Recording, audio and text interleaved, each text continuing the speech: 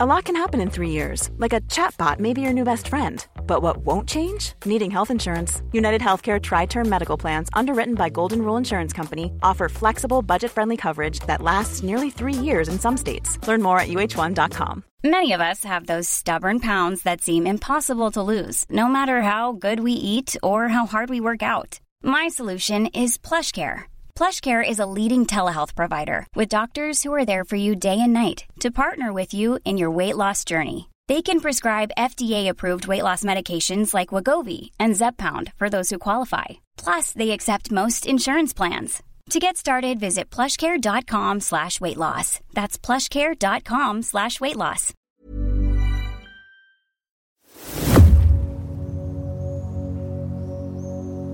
May 1572.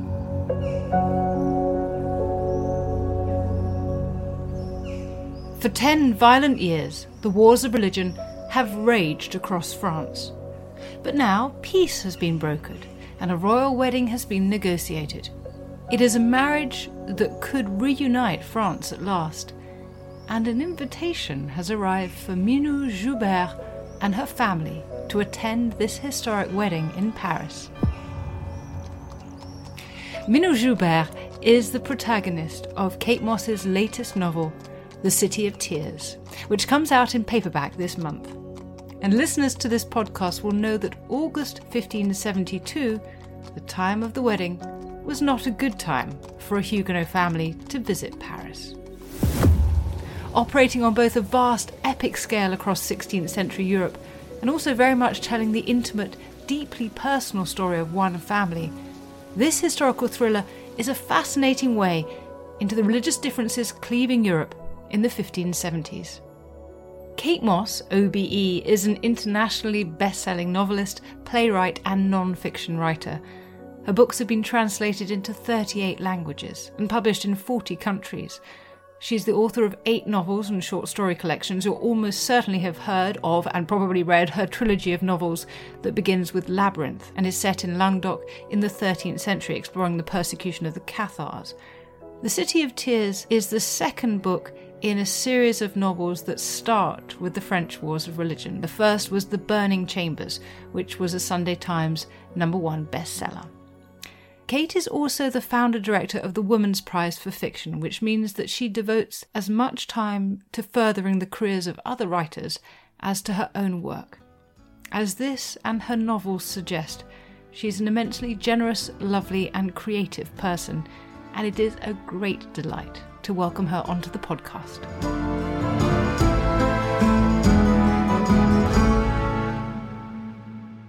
Kate, it is an absolute joy to see you, and I want to say congratulations on The City of Tears. I have my 2 copies, actually. I've got my signed limited edition and my new paperback copy. It's a triumph. I read, 540 pages in a couple of nights, because it's that sort of book.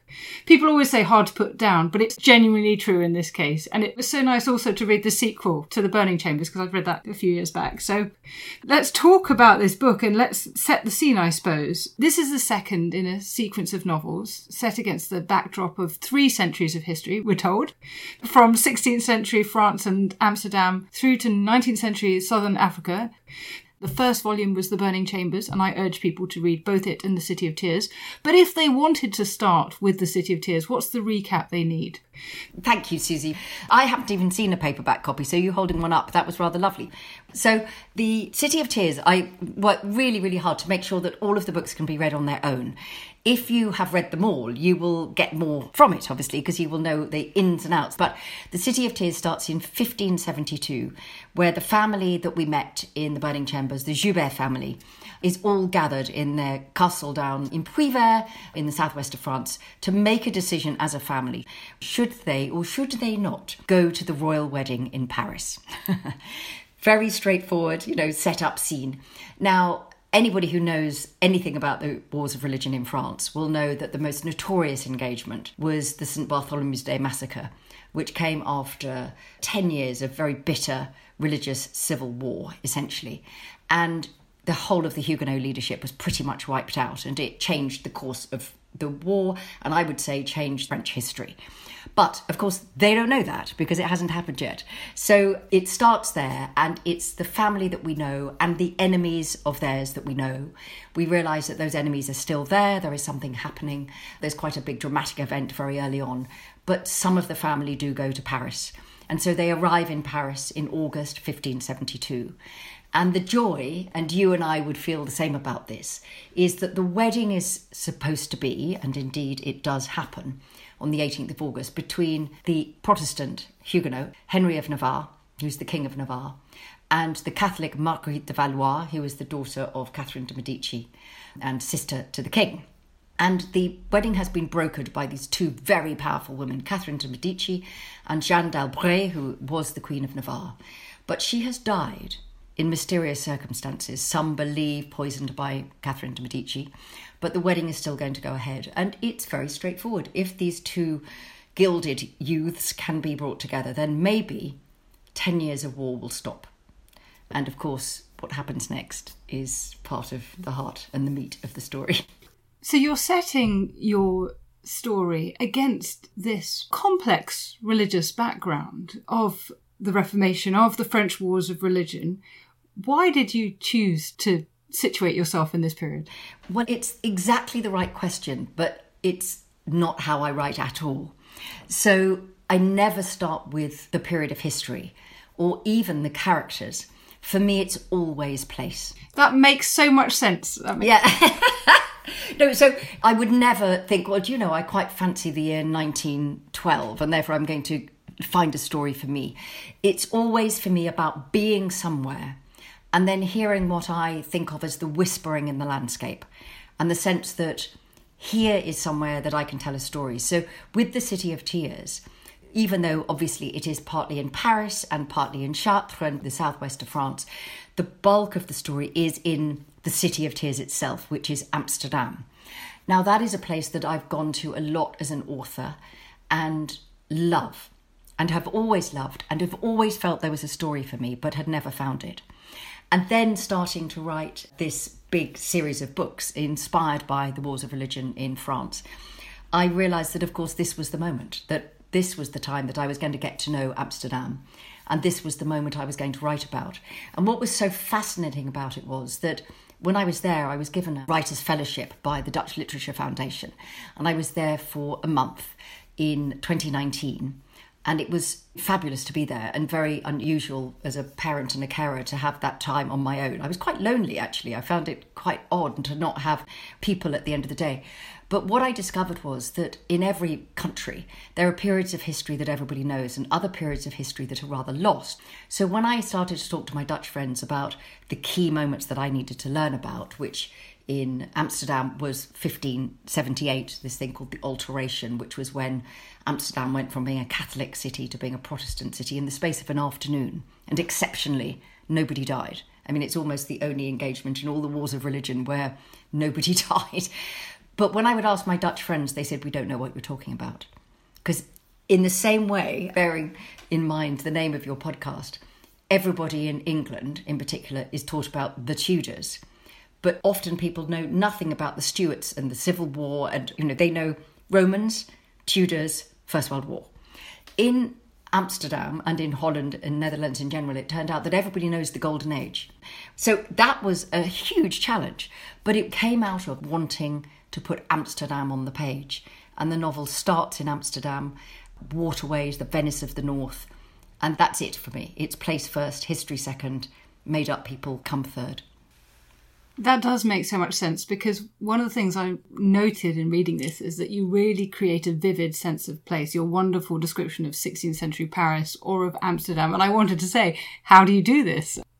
It's about standing in a place and listening. It's like being a detective or being an archaeologist. You're looking for the story beneath the story you can see. So when I stand in Amsterdam, which was tiny in 1578, I start to walk and I walk and I walk and I walk and realise that the big canals that we think of as Amsterdam, you learn that Singel, which is the first of those big ones, was the moat. And then you think, oh, God, it must have been so small. And then, of course, you seek out the places that were there then. So I started in Bojeinhof, which I can never say right, but it was a kind of non-closed, non-religious order, even though it was a religious order of nuns, right in the heart of the city. And my flat, when I was living there and researching, I could see the garden from my window. So then you go and stand there and you strip away the 17th century buildings that were there after Amsterdam's big fires. And then you look at the church and you think, yes, but that church was here. So everything is about, rather than painting a picture, is actually taking away the layers like an old master to see the painting that's underneath. And once I have a sense of the physical space of a city or a place or a castle, then I know how to fill it with a story. Because it's very straightforward. Paris in 1572, you could walk from one side of Paris to the other in 20 minutes. So it's about that and putting that on the page for readers so they understand the confinement of what Paris was essentially still a medieval city. That gives us a really helpful sense of your process as well in terms of research, its place and then historical detail, and then your invented characters. Let's talk a bit about how you research things. I'd be fascinated to hear how you do that. Well, I always say this, you know, that I'm not a historian. I am someone who loves history, reading history, and I'm curious about the people that we all might have been in the past. So at the heart of my historical fiction is always the question, what would I have done? None of the characters are me. They're very much not me, actually. They're imagined people, because for me, I need them to be utterly out of my imagination to give them wings, I suppose. But in terms of the research, I'm always looking for the everyday details. So much of recorded history has been about a very narrow band of experience. It's been very, very male. It's been extremely privileged. These things are changing. But when you go back to try to find out what, for want of a better word, an ordinary woman might have been like, you realise that all the paintings that you see of the 16th century, you're seeing mostly court clothes. So you're seeing people not just in their Sunday best, but the clothes that they would go out to open Parliament with. Well, obviously not open Parliament in the 16th century, but that sort of thing. So the minute you start to think of it in those terms, you think, OK, so what would a real woman walking around the streets of Paris be wearing on a day-to-day basis? And for me, it's about going into the archives and reading letters, reading wills. Wills are terribly revealing. When you see that people have left a bag of salt or a pair of shoes, it helps you the value of something then and how special it might have been or different it might have been. I do spend a lot of time in art galleries and museums, looking at the things that the people I'm writing about might have seen. So if you're in Toulouse, for example, if you go into the basilica was there.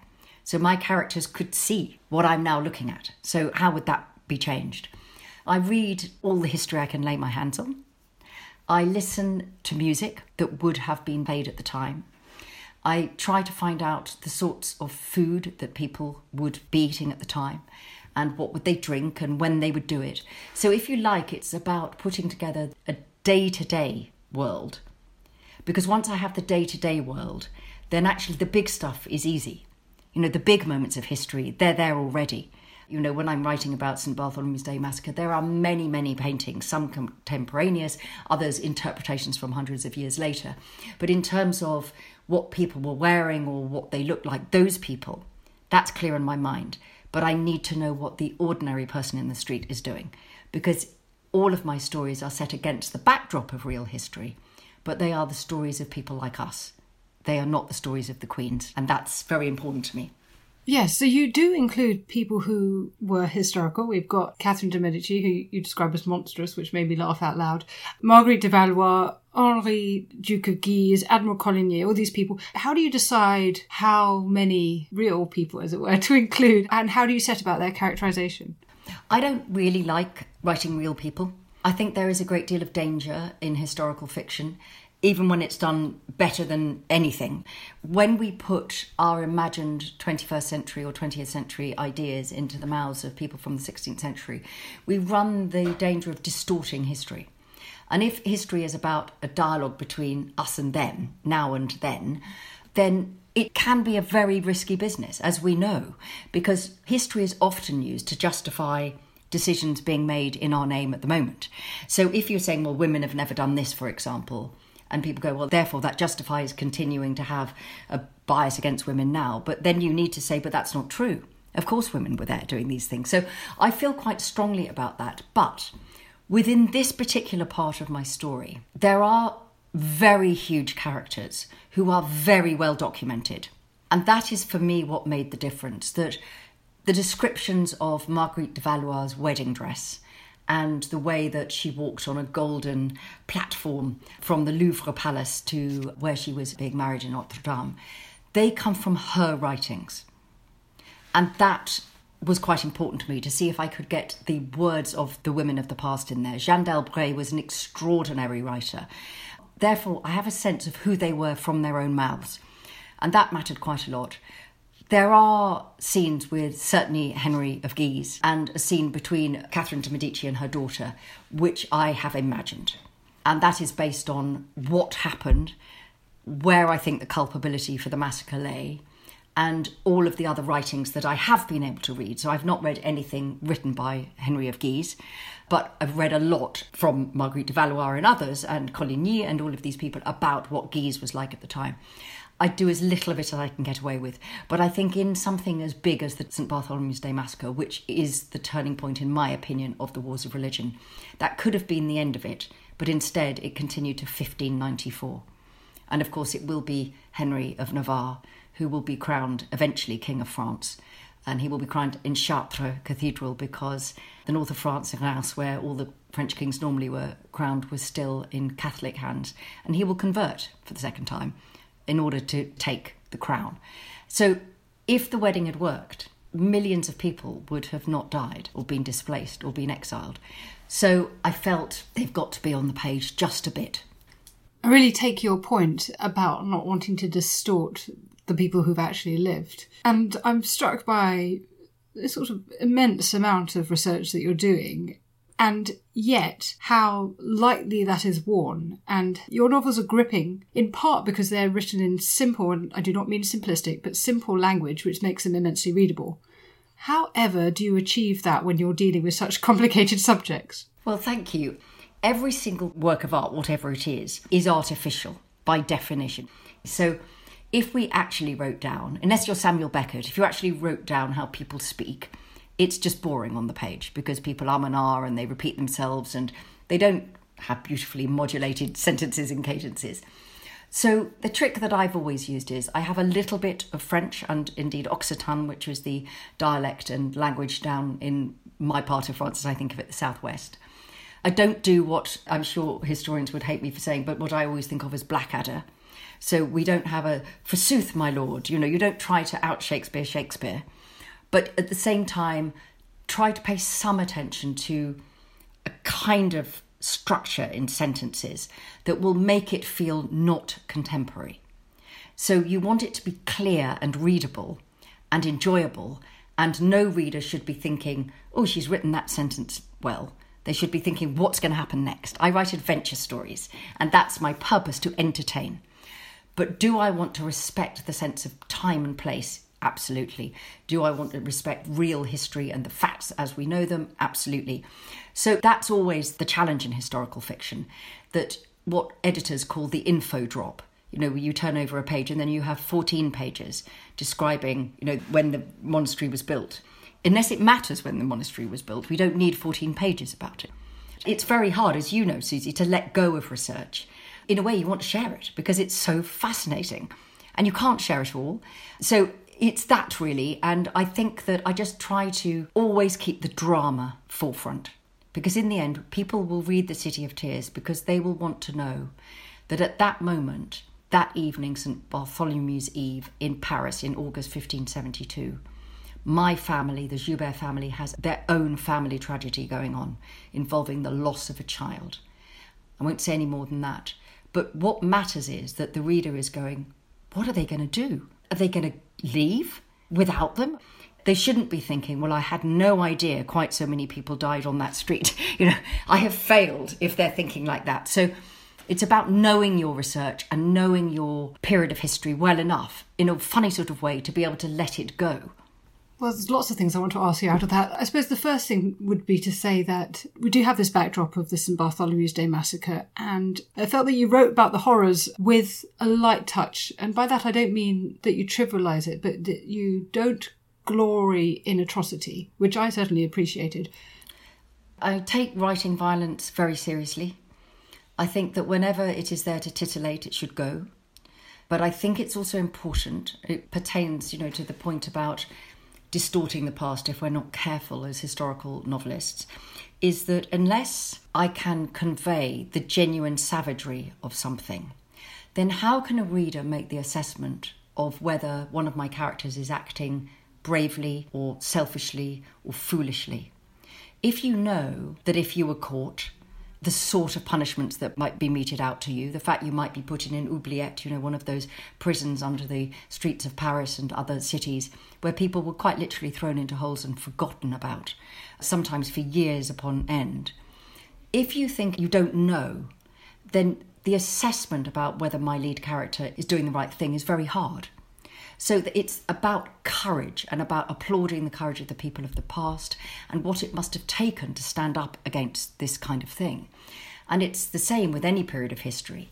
I've written about the Second World War and the women's resistance in Carcassonne, and it's that thing that it would be easier to pretend you didn't know and to look away.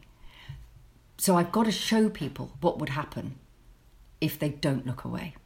So I use violence very, very sparingly. I tend to quite often leave markers in the novel and save up and do a whole load of that kind of writing in one go, because I find that it's poisoning. It's horrible to write these things. And of course, a little bit of it goes a long way. That's the other thing. You don't need a lot of it to make the point. So I take it very seriously about how to describe it. But there's one moment when there's quite a graphic murder. But one of my lead characters, who was a child at the time, is witnessing it. And it felt important that she saw it happen, because everything about her character, in a way, is influenced by the fact of having seen that. She ceased to become a child at that moment and learnt that there was always a negotiation. You could save yourself by talking. You might not feel morally right about that, but there was a negotiation.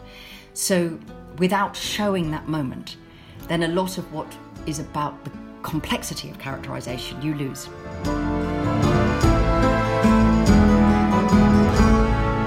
OK, Tristan, you've got 50 seconds. Go. Right, so Dan's given me a few seconds to sell the Ancients podcast. What is the Ancients, I hear you say? Well, it's like Dan's show, except just ancient history. We've got the groundbreaking new archaeological discoveries. This seems to be the oldest known dated depiction of the animal world, as far as we can tell, anywhere in the world. We've got the big names. It's one of those sort of great things, Pompeii. It's kind of forever rising from the dead and from destruction. We've got the big topics. The man destroys 7 legions in a day. No one in history has done that. Subscribe to the Ancients from History Hit, wherever you get your podcast from. Oh, and Russell Crowe, if you're listening, we would love to have you on the Ancients. Spread the word, people. Spread the word.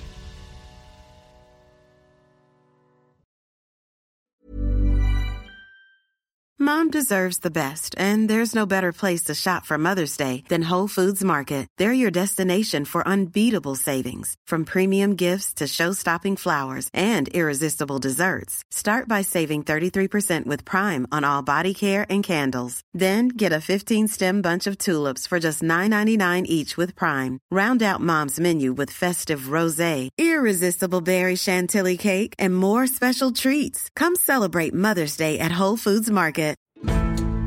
Join us this month on Gone Medieval from History Hit. I'm Matt Lewis. And I'm Eleanor Yanaga. This April, dive into our special mini-series. With the help of leading experts, we're tracing the foundations of England by exploring the country's most powerful Anglo-Saxon kingdoms. We'll be looking at Northumbria, Mercia, and Wessex, as well as the rulers and their councils who helped shape a nation. Make sure to get every episode by listening and following Gone Medieval from History Hit, wherever you get your podcasts.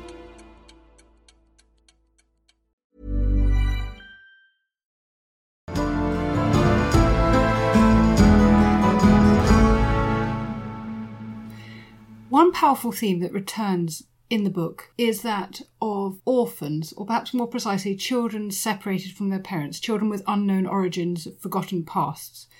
What made that such an important part of your storytelling? Yeah, that's a lovely question, actually. I think it's partly because reading a lot of history and writing, well, all my fiction really is historical in one way or another, is there are two things. Firstly, understanding that the idealisation of childhood and the idea of a child being completely different and needing different sorts of nurturing and looking after is relatively modern on the scale of things. The idea, in a way, that children were little adults and children quite often ascended to the throne at the age of 9 in the most corrupt times of the Catholic Church. There were bishops that were 2. So this idea of children needing to be protected and looked after and they're not capable of making decisions, this is quite a modern thing. But also because at the heart of my stories, it's about the unheard and underheard stories of women that have been left out of the history books. One of the things that you can't help but notice is that girls that are orphaned or have no mother in particular often have more agency because they are not being kept in a domestic environment, if you like. They're not being told women can't do this because if they don't do it, then they'll all starve. So it's weird because I have children and it's one of the great joys of my life being a mother, and I will really enjoy soon, I hope, being a grandmother. And I had a very close relationship with my mother and I'm a carer for my mother-in-law. So it's very odd. But within my fiction, therefore, often I write women without mothers because they have had to step outside of a prescribed path, and that often has been liberating for them. And it's the same question if you are a parent or a carer. It's the biggest nightmare, isn't it? What if something happened to my child?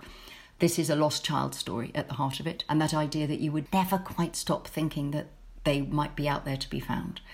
And how would that affect everything about your life going forward? So a lot of us who are novelists, we ask ourselves questions through our fiction.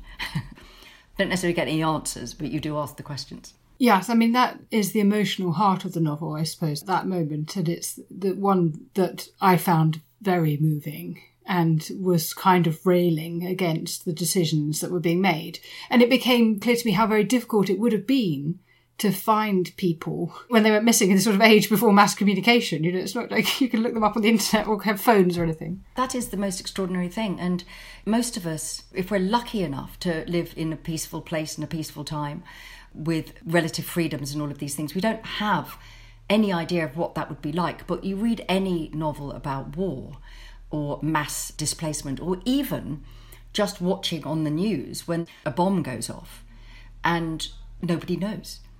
And now we do have, as you say, communications, and they make all the difference. But then they absolutely didn't at all. And so I just thought of all those people, your beloved brother or your beloved sister or your child or your husband or your wife or your aunt or whoever it was.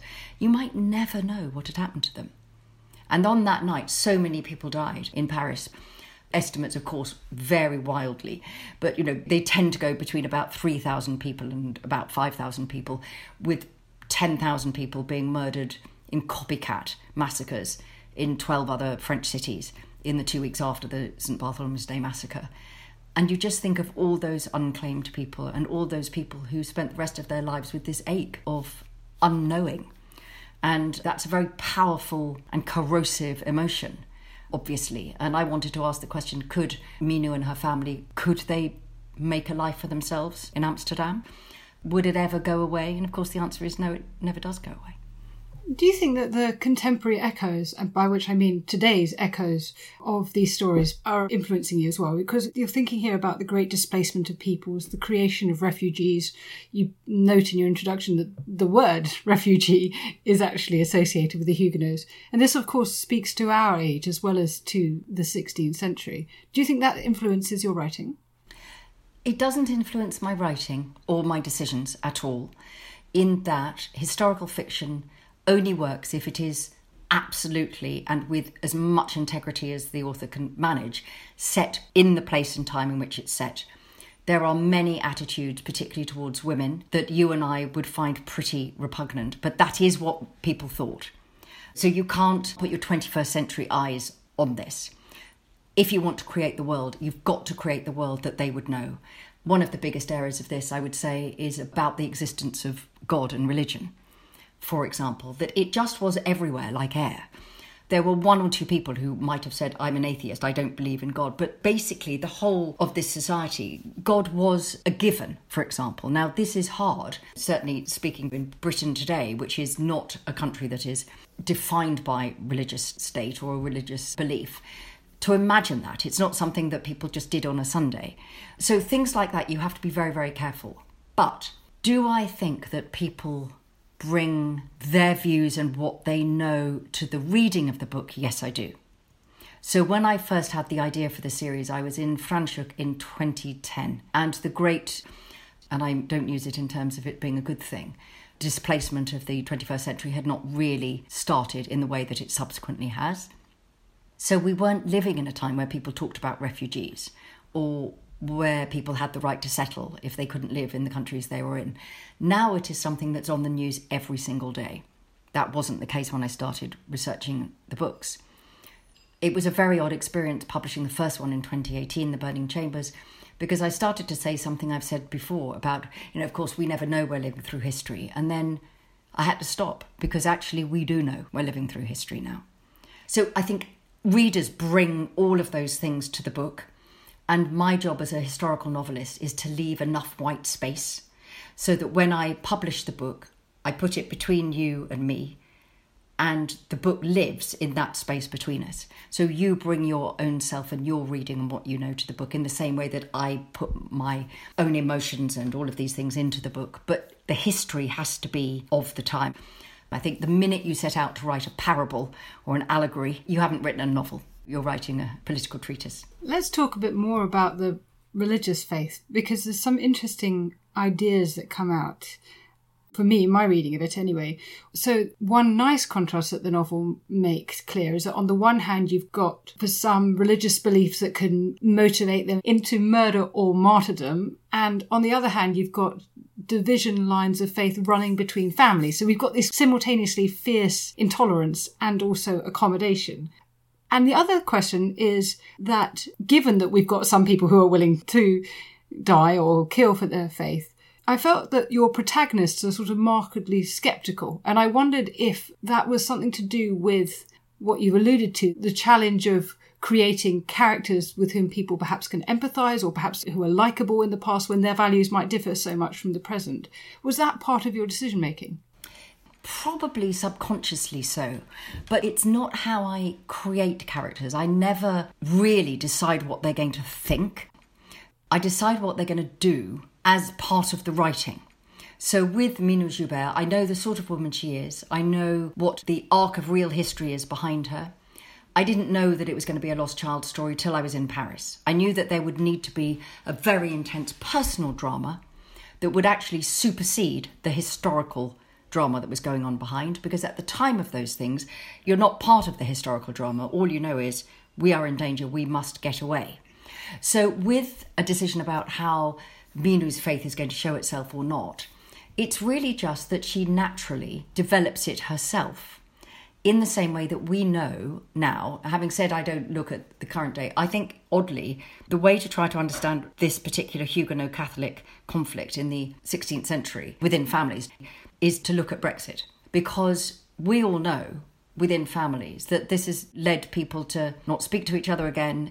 You just replace that with faith, and it's exactly the same thing. So some people will feel that loyalty to the family is better to just not talk about it, because then the family stays intact. Others will be prepared to go to the wall to fight for something. And obviously we'll maybe have different views on this as well. But I would say that I think Brexit is an act of self-harm, and you can see that it is doing damage empirically in all sorts of ways. But the people who believe in it still believe in it, regardless of the evidence. Now, the minute you move that across to faith, that becomes very illuminating. So everybody in France, of course, can see that France is being ruined by this. The cost of war is immense, as you know. The cost in terms of lack of skills and the people being lost to the country in terms of the Huguenots taking their lace making and their engineering and their bookbinding out of the country. So almost everything about this religious civil war was destroying France's prosperity. But yet they didn't stop, because they would rather die than go down. Minou is a practical woman. Does she believe in God? Yes. Does she believe in all the bloodshed and the chaos that's coming from the way that it's being done? No. So she's, if you like, moderate. She believes moderately in religion. She doesn't want to be a martyr. You read the writings of Anne Askew at the time, one extraordinary woman, an extraordinary writer. Her examinations are one of the great texts, I would say, of this time. Now, it was more important to her to die than to recant. Minu is not that person. And I would suggest that most people are not that person. Most people want a quiet life. They want to live healthily and well and be able to care for the people they like. They want to worship in the way they want to, but they don't need to kill everybody else who doesn't agree with them. So it's always about the manipulation of crowds. But Mina could have, as I was writing her, she might have become more religious. She still might, Susie. You'll have to see what happens in book 3. But I let the character tell me who they are in that way. This is such a mystical thing for me as a historian to hear. Yeah, I'm sure. I love hearing it, but it sounds like magic. The other thing to say, I suppose, about religion is that the setting of your narrative pivots on the contrasting responses to toleration that are adopted in Paris, i.e. not at all, and Amsterdam, as you talked about before with the altercation of 1578. And I got the impression that these radically different outcomes and how they became outcomes, that movement through chronological linear time, fascinated you. It absolutely did. You look at the 2 pivotal moments, and the story of the alteration in Amsterdam in May 1578 is utterly extraordinary. Basically, all of Europe is riven by religious wars, and Catholic Spain has a big old foothold in the lowlands. And in the end, the division will be the Catholic bit of it will become Belgium, and the Protestant bit will become the Netherlands. This is very, very, in a nutshell, kind of thing. So there's a great deal of fighting. It's what's called the 60 Years' War is happening in the Netherlands. And William of Orange, this is difficult because all of them are called William of Orange, pretty much. So you lose track of which one you're talking about. So not the one that comes over and takes over in the UK, obviously, but we're talking about the 16th century. And little by little, the Calvinists, really, as they are, slightly different from the Huguenots, but they're all Protestants, if we think of it in those terms, are making great inroads. There's been a lot of savagery from the Spanish forces. The Catholics are seen as barbarians. And little by little, a kind of swathe of Protestantism is moving down the Netherlands. And in the end, you are left kind of with Amsterdam as a Catholic island in the middle of this. And Amsterdam had been ruled by the burghers for 40 years, Catholic burghers. And yet, on the afternoon of the 26th of May, the Calvinist forces, essentially, storm the Stadthaus, the council chamber, and essentially say, you lot, you need to go now. And they are escorted down to barges, waiting to take them out to ships on the sea that is outside of Amsterdam, the I, spelled I-J, and off they all go.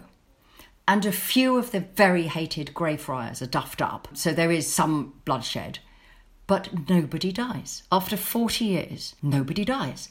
And I just had to get to the bottom of this because it is inexplicable in this very savage period of history that should happen. You know, we've got all of the English history. We know what's going on. We know what's going on in Spain. We know what's going on in Holy Roman Empire. We know all of these things, but yet.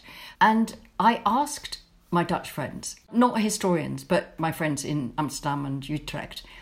And they said, well, the thing is that religion would not be more important than trade. And I said, OK, tell me more about that. He said, this is what we would now call a middle-class trading city. They're not going to destroy their trade for the sake of something. They want power. The Protestants think the Catholics are corrupt. They want not to be in hoc to Rome. There are all sorts of reasons, but at the bottom of it, this is a trading nation. And what I also love is we know about the Golden Age in the Netherlands, which is coming 100 years later. And partly, why does it happen? It happens because Amsterdam and the Netherlands took the refugees in. They massively swelled their population. They let all the Huguenots come. It was one of the biggest places. And there, they brought their skills with them and helped build a tiny nation a century later into a world superpower because they let the refugees in. And obviously, I'm an optimist, and obviously, I'm always, all things must be lovely in the garden, but I just love that because it's like, yeah, you do the right thing, that you reach out your hand to somebody in need, and bam, you transform your country. Now, we're not going to get caught up into colonisation and the Dutch East India Company and any of those things, but that at the bottom of it, the Huguenots are at the bottom of that as well. So for me, all of these things about history and writing about the real history and discovering these pivotal moments is about, wow, what happened next? It's just telling a story. Did it differ as an experience, or has it differed as an experience, writing these novels by comparison to writing the Labyrinth trilogy? So partly in the same region of France, not Amsterdam, but 2 centuries earlier. Yes, it has, because each of the books is set in a different place. People listening who've read any of my other fiction will know that Chartres is a place that I've written about before, particularly in Labyrinth. And I did want to go back to Chartres because I knew that Henry would be crowned there in 1594. So therefore I thought I'm going to enjoy revisiting Chartres. I've been there in the medieval period and I've been there in the contemporary period, so I don't know about it there. With Carcassonne, we have spent several months every year there for 32 years. So I know the streets of Carcassonne like the back of my hand, as the old shabby phrase goes. I don't know Amsterdam like the back of my hand. I don't know Franschhoek in South Africa like the back of my hand. I know Paris well, but it's not my city in the same sort of way. So it has meant that with each of the new books, and the third book that I'm just about to start writing is set partly in the Canary Islands and partly on the sea.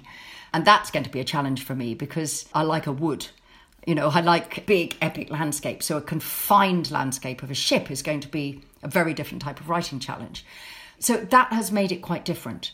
In terms of the emotional thread of the story, the way that in the end it's about what does this character want? Why can't she have it? Who is stopping her having it? What are the consequences going to be? The emotional heart of writing a novel, that isn't any different. But the placing, the getting to know a new place has been really wonderful, actually, really wonderful. And the timing, of course, has been not fortuitous because none of us would have wanted any of this to happen. But of course, I haven't been able to travel at all. Nobody has. So I've been writing in my mind, but entirely at my desk in Sussex. I went to Carcassonne in October, and that was the first time I'd been there for 16 months. And that's the longest in 32 years that I've not been there. And of course, it was wonderful to be back. But it was interesting to not have that physicality of place, which I rely on so much as my inspiration, when I was sitting here writing. Yes, I miss France very much. That's another point. But actually, no, it is related, actually, because now that you have written these brilliant books, Labyrinth, of course, was extraordinarily successful, and even the first in this series was a Sunday Times #1 bestseller. It makes it possible, I suppose, to do the sorts of historical novels that perhaps there might have been resistance to. I guess what I'm wondering was the resistance. I've always found it impossible to get any TV programmes about French history commissioned if they don't involve Marie Antoinette or possibly Louis XIV at a push. But you've done it. Well, I think you're right. I think that there is less interest in historical France than you'd imagined. And I think the reason that my readers have been so wonderful and supportive is because they don't think they're reading French history. They're reading a love letter to Carcassonne or a love letter to Amsterdam. And that's why I stressed so much that my inspiration comes from place, because that, I think, is what people are connecting to. I still get letters all the time from people saying, I read Labyrinth, I read The Burning Chambers, it made me go to Carcassonne, which I love. And then, of course, I become terribly protective and want to say, did you like it? I want them to like it and all of these kind of things. So there is a bias against French history. And I think sometimes people forget that the Tudors were our lot. That's that story. And that these things were happening at the same time in another country, and they don't care about the Tudors. They care about their people. Well, this is part of, my Women in History campaign, and the book that I've been writing at the moment, is that 1 or 2 people are taken to represent the whole. So you can have a French woman, but it does have to be Marie Antoinette. You can't have anybody else. And I think we must resist that, because that plays into the narrative of the one exceptional woman, and that she was the only one. Whereas we know that lots and lots of people were there. At one point in The City of Tears, you talk about Minuit keeping a journal and this awareness that people in the future might have few accounts of the voices of ordinary women. And you've just mentioned that you've been working on a book. Tell us about this next book as well.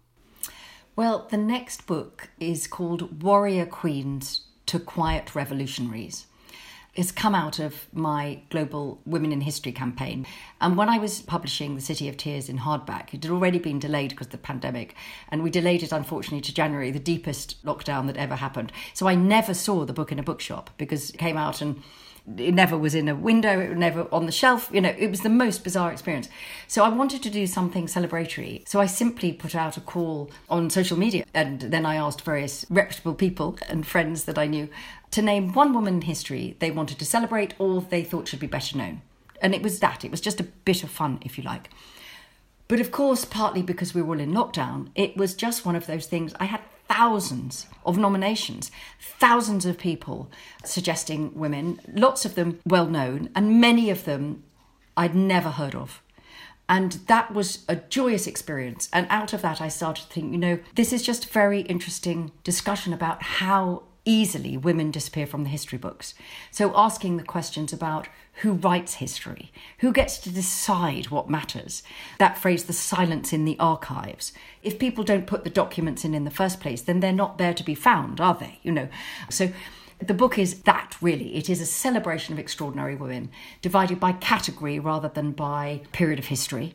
Because I felt that was very interesting. When were the first female doctors? Well, were they in Edinburgh in 1860? Probably not.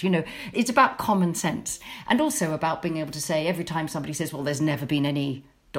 women composers say, you'd be able to hold up the book and go, well, I beg to differ. There have been these.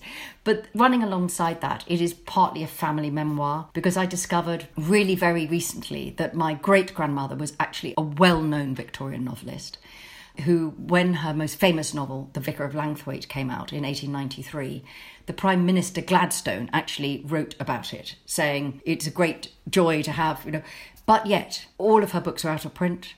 I could find virtually no reference to her at all anywhere, on any archives research, Wikipedia, any of these places you might go in lockdown in particular. And so that kind of forms the spine of it, is how can it happen that somebody even really very well known in their day vanishes from the record? And what is this about legacy and protecting women's legacy? And the subtitle of the book is How Women Also Built the World. So it's not about saying, let's ignore all these horrible men who are stealing our opportunities, because that's daft. It's about saying, let's get a bigger table and all the chairs so that we tell the real story. And of course, you extrapolate that out to people of colour, people from different social backgrounds, all of the voices that have not been heard. But it was very fascinating doing all this research into my own family history and realising that, nobody had talked about it. I discovered one huge family secret, which was a real shock to discover. But I think in the context of this conversation, the most extraordinary thing is you will have heard me talk, Susie, about the Burning Chambers series, and that it's just, it came from being in Franschhoek and all the reasons I liked it. And I've said very confidently all the time that I have no Huguenot heritage. And I discovered in the last month that I did. So it actually turned out that my great-grandmother's mother and grandmother were Huguenot refugees. I learnt this a month ago. So I've written 2 books saying confidently I have no Huguenot heritage. But it turns out that the Lepard family came from France. And I haven't been able to look into that, obviously, now. But you would not be surprised to know I'm now thinking, can I somehow discover? Because they weren't refugees in the first wave at all. They were slightly later. They came across in the 18th century. And that's never been my period of history. So I have fewer frames of reference for that. But it's just the most wonderful thing about research, as you know. It's those moments when everything changes. So interesting as well that you have a great-grandmother who was a novelist, and you have ancestors who were Huguenot, and you are a novelist who has written books about the Huguenots. Amazing how these things come out. I know, it's completely incredible. And what I hope about the non-fiction book, it comes out in October, and it is a celebration. It comes out of years of doing historical research about women's lives, because as you know, that's at the heart of all my fiction. But the wonderful thing, for example, I'll give you one daft fact, that a woman in America in the 1880s said, presumably after Christmas or something, or possibly Thanksgiving, it being America, if nobody else is going to invent a dishwashing machine, I shall do it myself. That woman was Josephine Cochrane. She created a machine in the shed of her garden. She patented it, made her own engineering company, which was Cochrane Garris, Garris being her maiden name. And that was it. And I find that a piece of joyous news that the woman invented the dishwasher. And I think nobody's surprised by that. Not at all. Well, we will look forward to that book in October. And meanwhile, The City of Tears is out this month in paperback. And it's a glorious read. It's a glorious paperback. And everyone listening should pick up a copy.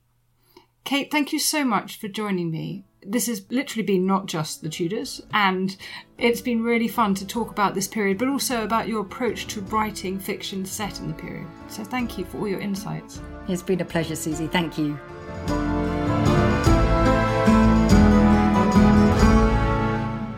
Thank you so much for listening to Not Just the Tudors from History Hit. Take a moment, if you would, to rate the podcast wherever you listen to it, including on Spotify. It really helps new listeners find the show, and we want to spread the Tudor and not just the Tudor love. History is full of extraordinary people, the Tudors being just a handful. In my latest film on History Hit, we meet Bess of Hardwick and go inside the incredible house that she built, a house that defines the elegance and grandeur of the Elizabethan age, a house fit for a woman who climbed to the top of the Tudor social ladder. To find out more about the life of Bess and many more fascinating figures from the past, sign up via the link in the description with the code TUDORS for an exclusive discount.